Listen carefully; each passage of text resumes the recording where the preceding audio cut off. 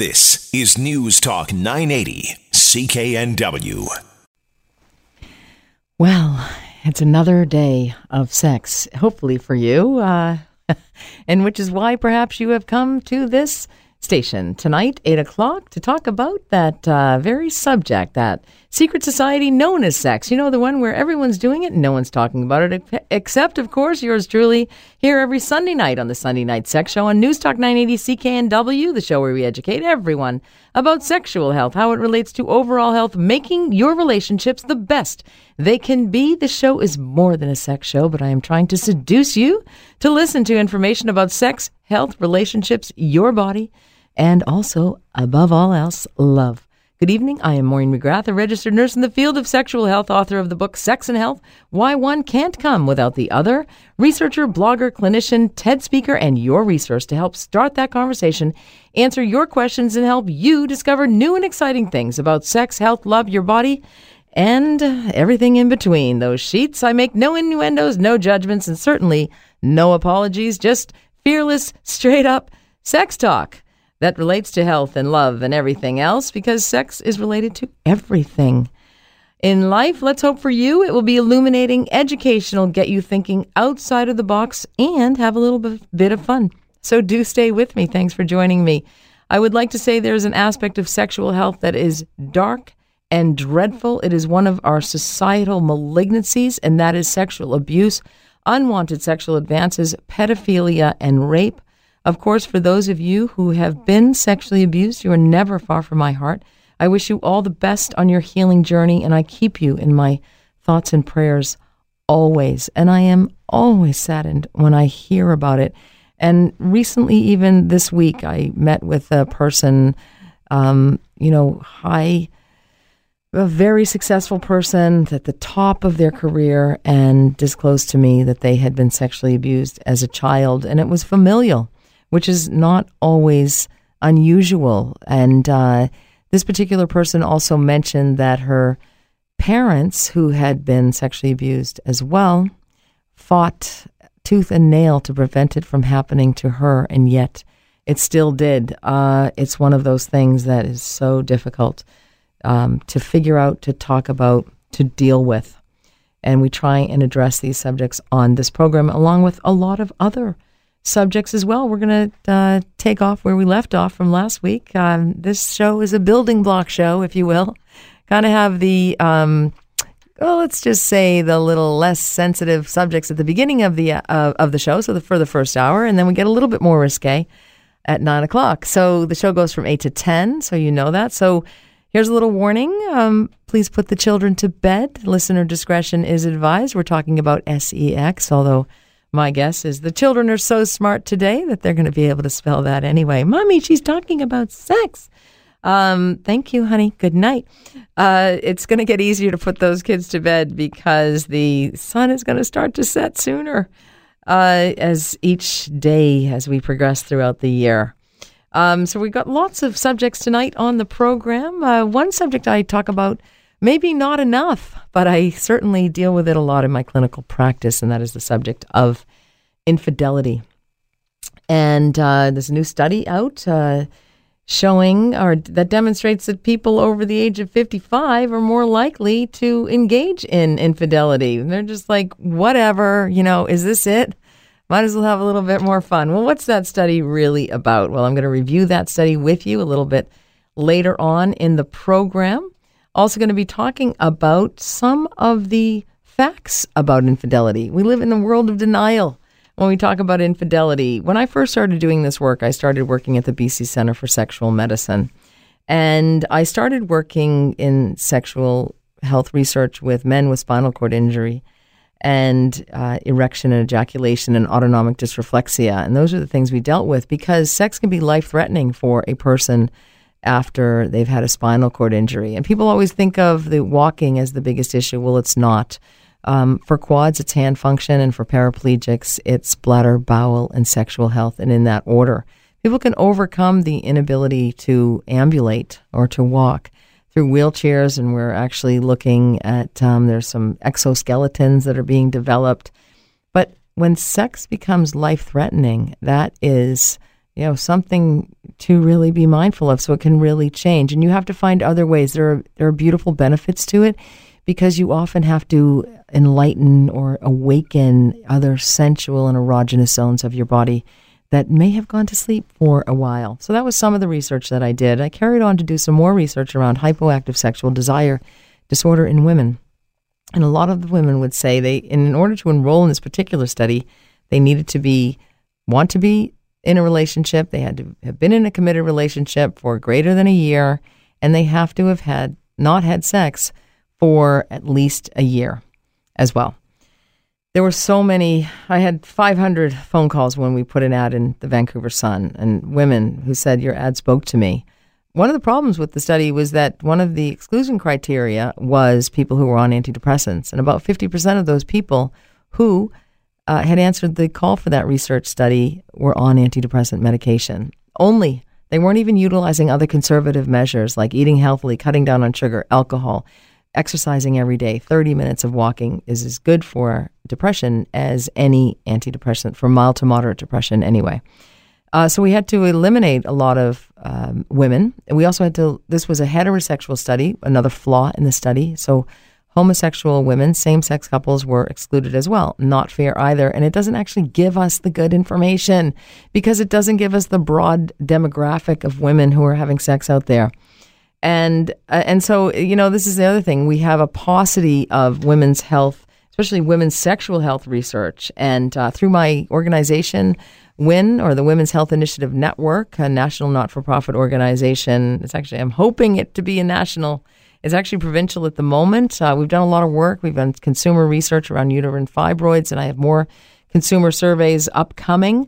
But there's been a lot of work that has gone into that, and I hope to become a resource for women's health and women's sexual health research. Certainly, I discuss at the Women's Health Initiative Network, or we discuss the below-the-belt issues, so uterine fibroids and bladder health issues, vaginal health issues, sexual health issues.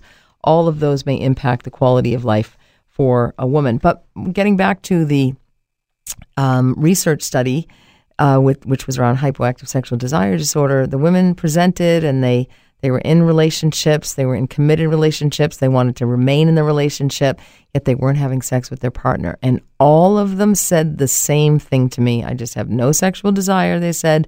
And then they all said this, but my husband is so patient. And I thought, wow, really? That's amazing, because I believed them.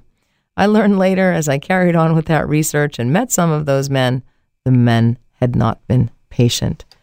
There are things about infidelity that we don't know and that we deny and that we don't understand.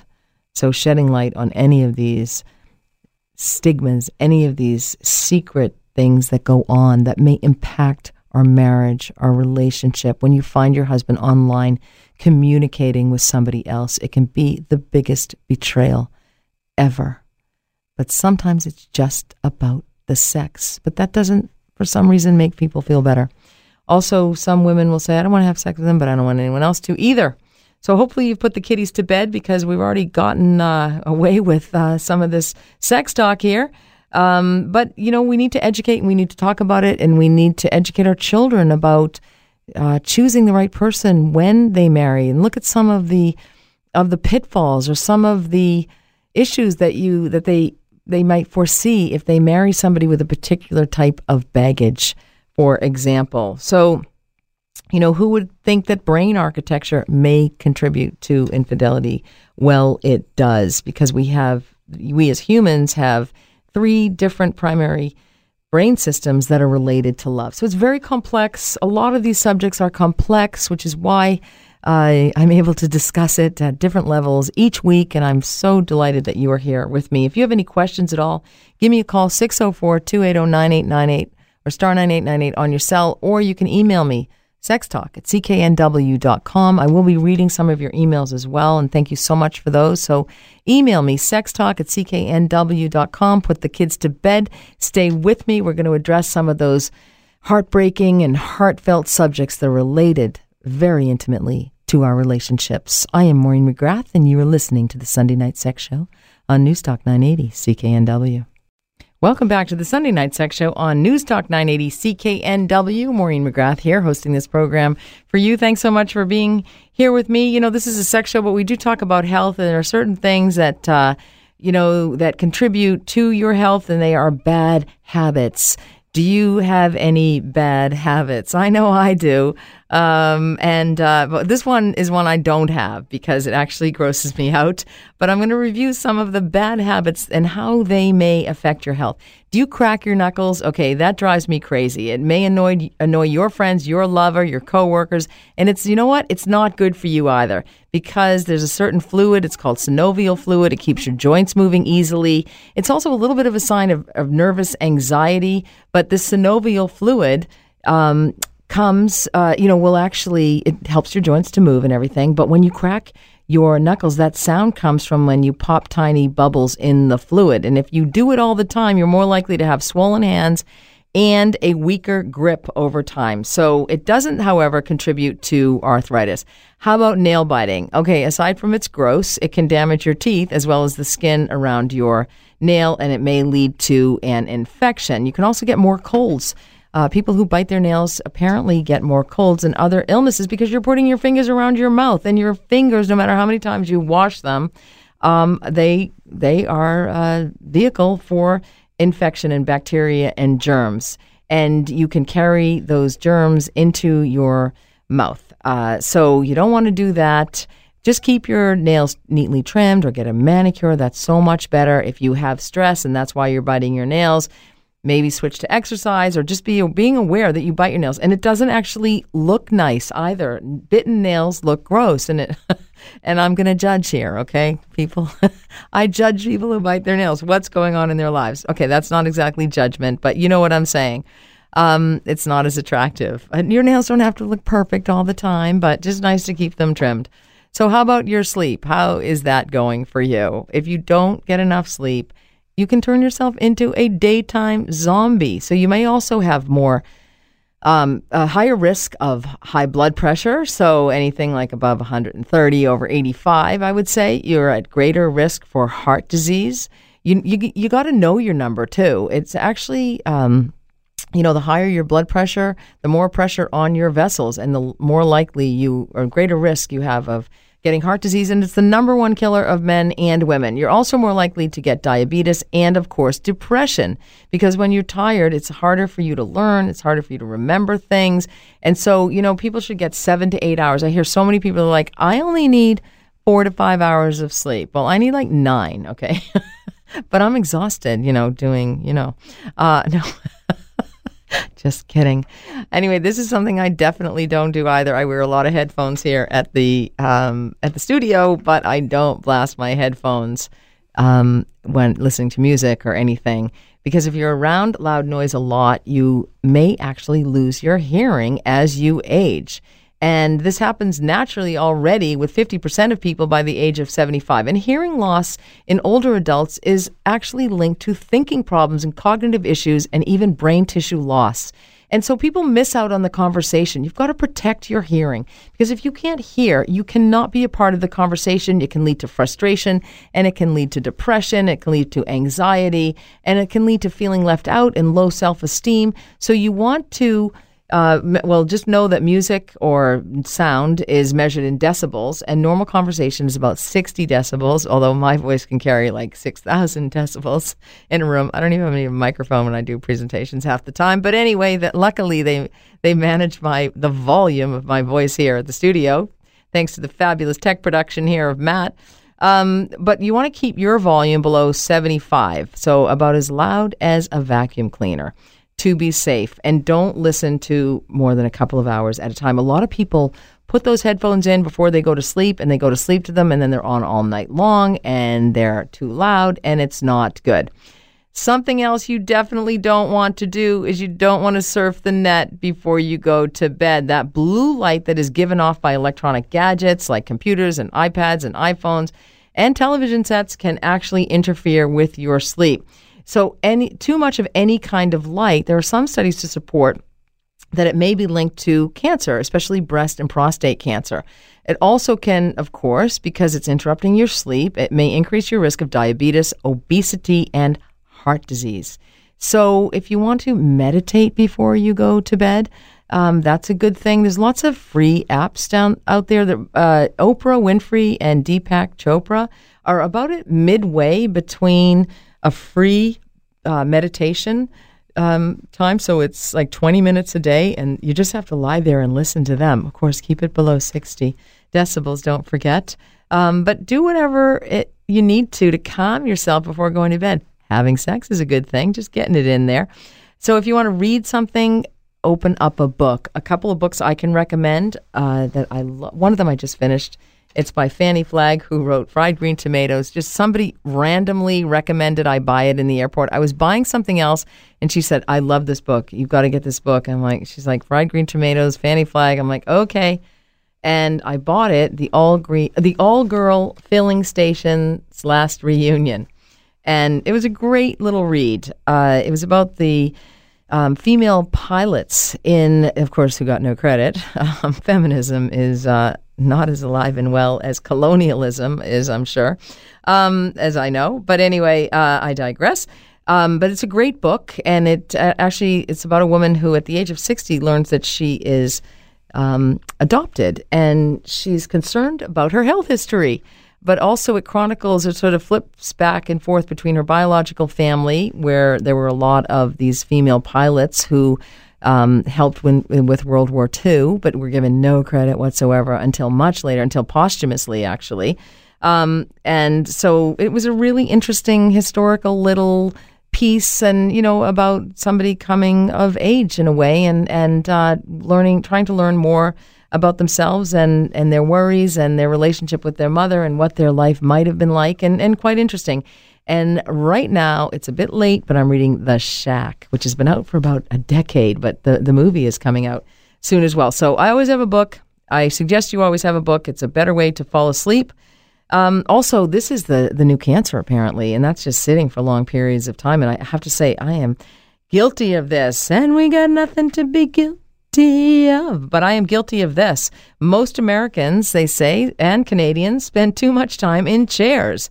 And that's the modern workplace in which we live. There's a suggestion out there, which I love, and I do it myself, because, people will say to me, oh, I want to pick your brain. I'm going to take you out for dinner. And I'm like, I don't want to go out for dinner. You can pick my brain, but let's walk along the seawall instead. So I would much rather because restaurant food is so fattening. It's so delicious for a reason. It's way better in the restaurant than it is in your own home, because they put lard and butter and cream and everything in it.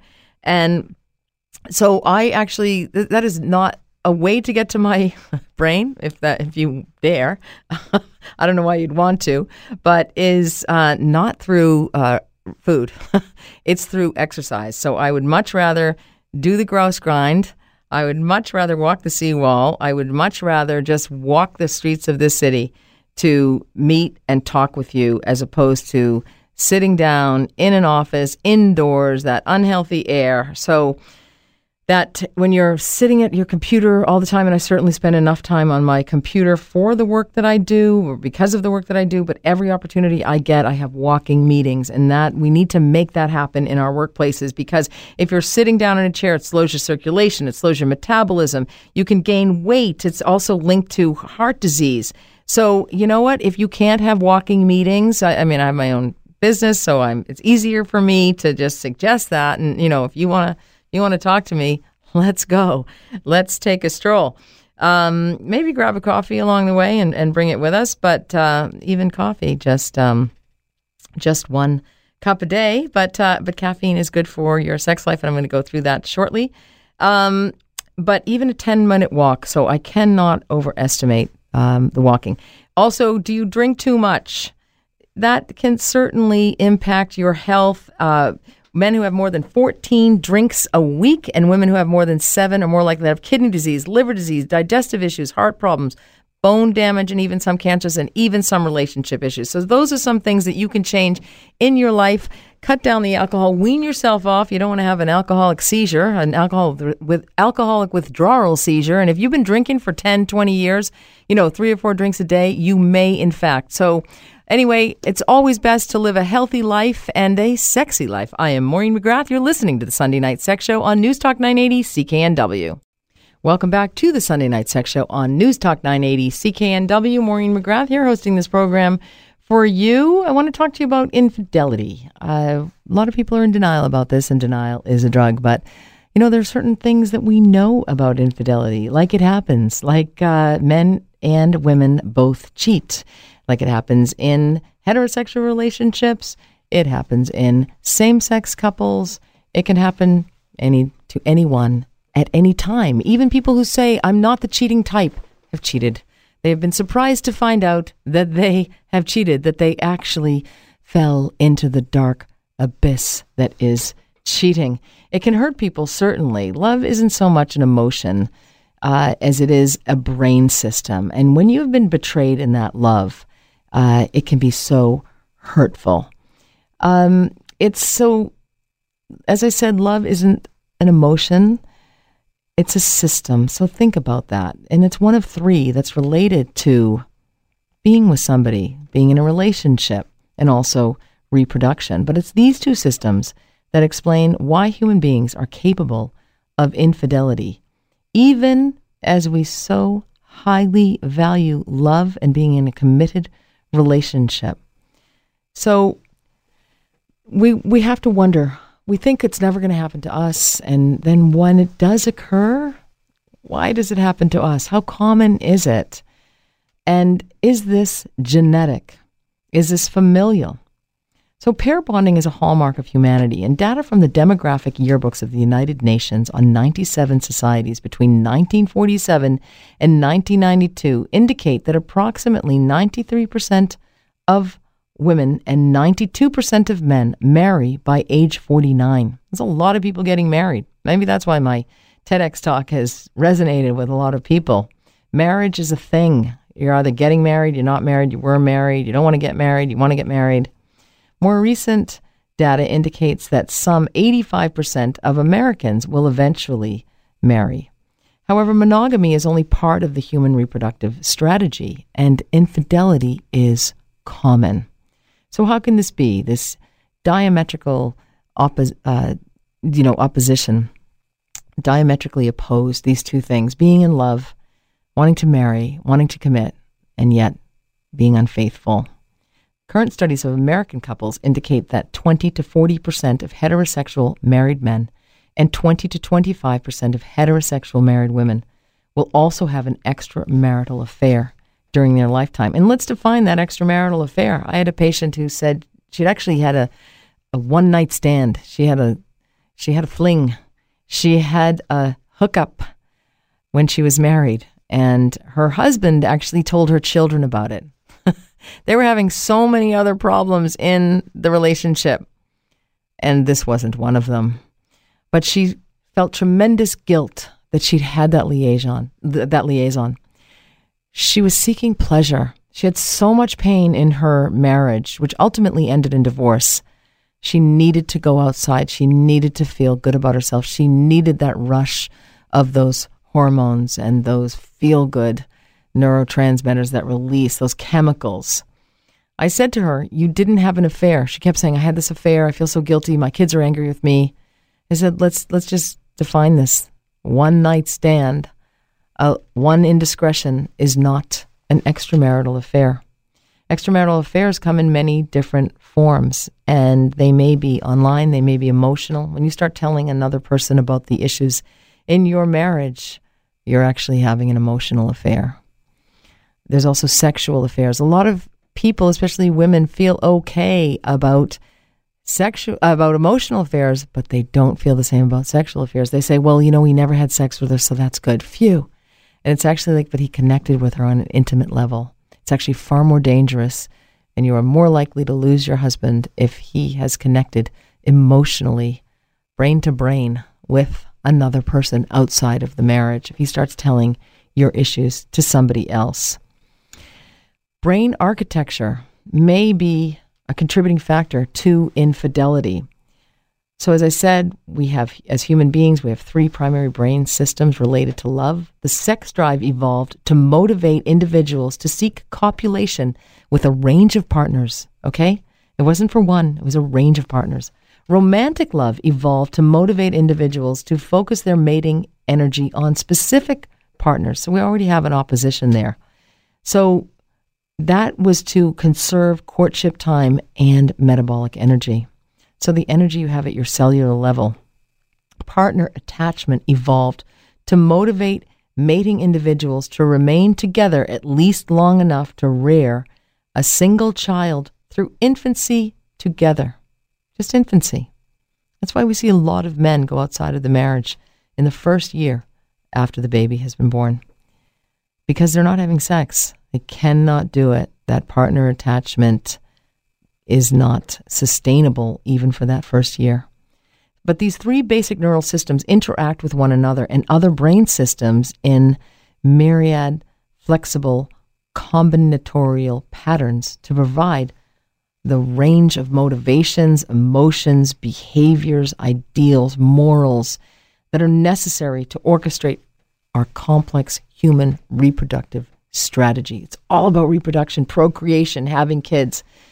But this brain architecture makes it biologically possible to express deep feelings of attachment for one partner while one feels intense romantic love for another. You see, you can, as I say, you can't just be attracted to one person for the rest of your life. You choose that partner, and if that's every day, that's every day. But there's also a feeling, the need for that sex drive to have more extra dyadic partners.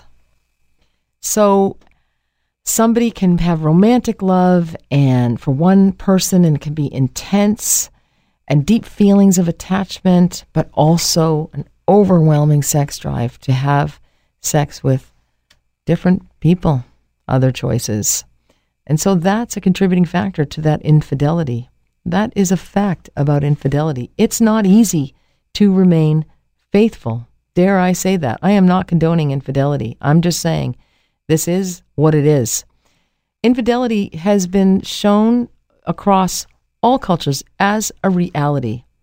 It was very common among the classical Greeks and Romans, pre-industrial Europeans, historical Japanese, the Chinese, the Hindus, Americans, Canadians, Inuit, everybody.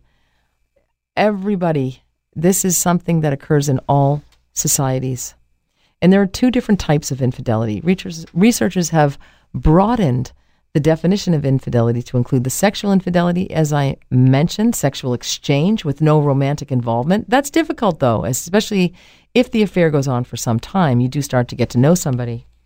And romantic infidelity, so romantic exchanges with no sexual involvement, and sexual and romantic involvement. So you can, that's the threesome there, okay? There's the sex, the romance, and the sex and the romance. So those are the different types of infidelity, and they each have their own dangers. So the infidelity is something that that occurs. Mate poaching is a trend. That's something else.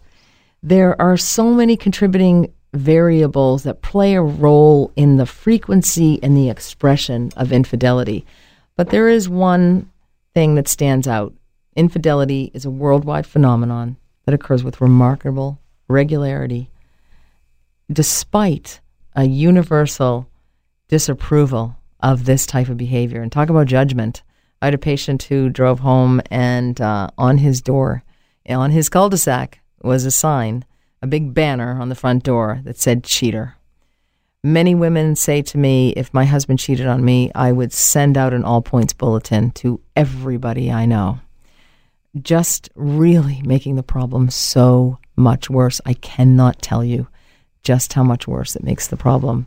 Infidelity is an issue. If it's a problem for you and you don't want to have it happen in your relationship, know that it doesn't necessarily signal an unhappy relationship, although there is a correlation.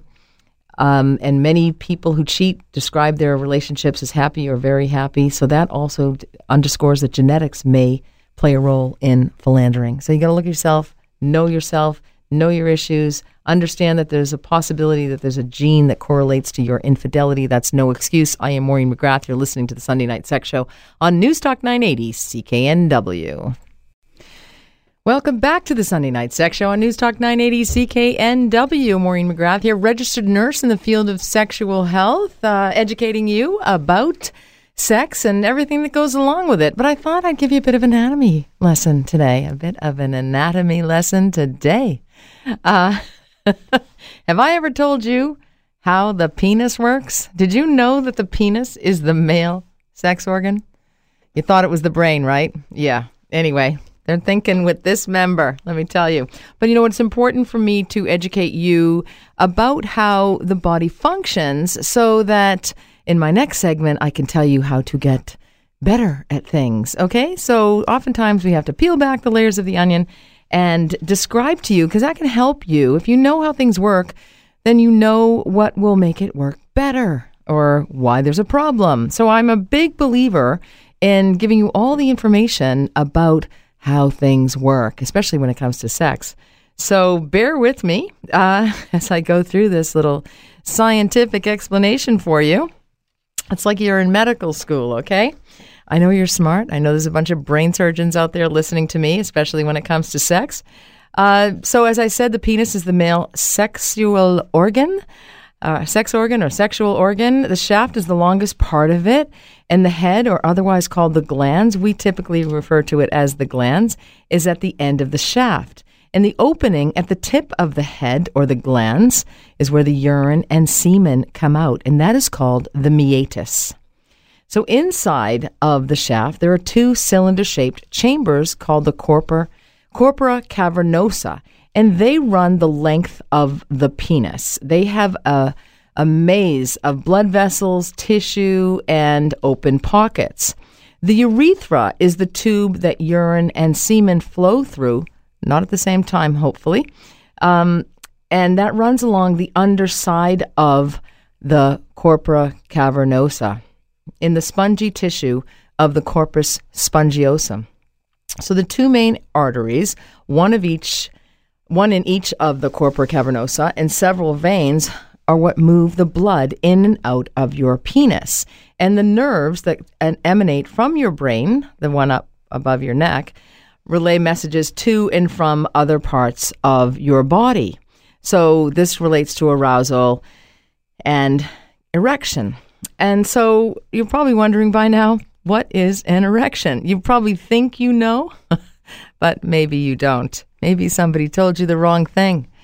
An erection actually starts in your brain, and that's why we sometimes say that the brain is the largest sex organ. Something you may have seen or felt or smelled or heard or thought of makes your nerves send chemical messages to the blood vessels in your penis. This is why I have a problem with robotic sex dolls, which I've talked about in the past, because I'm not sure that they can mimic these things, this real human behavior. Anyway, the arteries relax in your penis and open up to let blood flow in it. And at the same time, the veins close up so that the blood doesn't leave.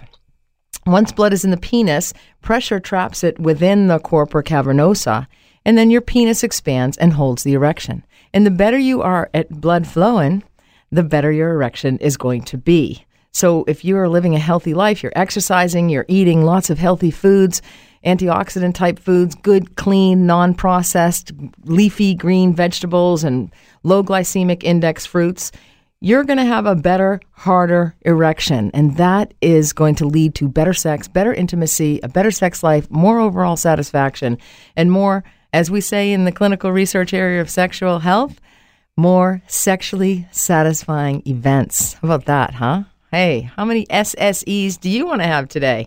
As many as possible. So that leads us to ejaculation. What is ejaculation? Ejaculation is when you're aroused. The tubes called the vas deferens squeeze sperm from the testes toward the back of the urethra. The seminal vesicles also release fluid there as well. The urethra senses the sperm and fluid mixture, and then at the height of sexual excitement or arousal, it sends signals to your spinal column, which in turn sends signals to the muscles at the base of your penis. And these contract powerfully and quickly, about every, just under 1 second. So this forces the semen out of the penis as you climax. And that's basically what is happening to your member, to your body essentially, or to your penis anyway, during sexual arousal and erection and ejaculation. So that's how it works. So if you can be mindful of that, be mindful of blood flowing in and out of your penis, and that's associated with better erections and a better sex life, it might make you think, I want to live a healthier life because it's tied to my sex life. It's tied to how hard my erections are. Because when guys have erectile dysfunction, it actually can lead to depression or anxiety or worrying about performance issues. There was a study that was done. It was stopped rather quickly because we got the answer rather quickly. Did Viagra help with depression? You think? Anything that is going to help with erection function is going to help with depression because sex is important, and sex is important not only to women, but sex is important to men as well. And you're not going to have the same type of erection. Some of you may, but you're not necessarily going to have as hard or frequent as an erection as you did when you were a teenager and you didn't appreciate them and you thought they would last forever. But, there's a way to test to see if you're having erection function issues or erectile dysfunction. There is a way to test if there's sort of a psychological component, which there often is, or if you're able to have them. And it's a very simple test. And what we suggest to men to do is to tape a piece of paper around their penis, so around the shaft of their penis at night before they go to sleep. And then when they wake up in the morning, if the paper has been broken, then obviously they've had an erection in the night. So that's very helpful in terms of diagnosis in our clinics anyway, and in the research that we do. And so some people will say they're not able to get an erection any longer. A lot of people who watch an excessive amount of porn may have difficulty having an erection, getting an erection when they're with their lover, their partner, whomever. So this can help because that's very easy. When you're looking at porn, it's very easy. It's extremely excitable, very arousing. It's quick. It's not real. It's very quick. It doesn't take that much time or any time at all. Your body actually and your mind gets used to this instant gratification, which is really mimicking the life in which we're leading today and the life we're living today, which is quick, instant gratification. I want it now. Why can't I have it? I don't want to wait. People don't have the patience that they used to because we can get emails, we can get text messages, we can get sex messages, we can turn on the TV, porn is everywhere, we can turn on our computers, access it frequently, whenever we want to, from wherever we are. At very young ages, it's happening. It's having damaging effects on our little boys. People expect, or men expect sex to be that way, and it's not necessarily that way in real life. So they can have disappointed expectations.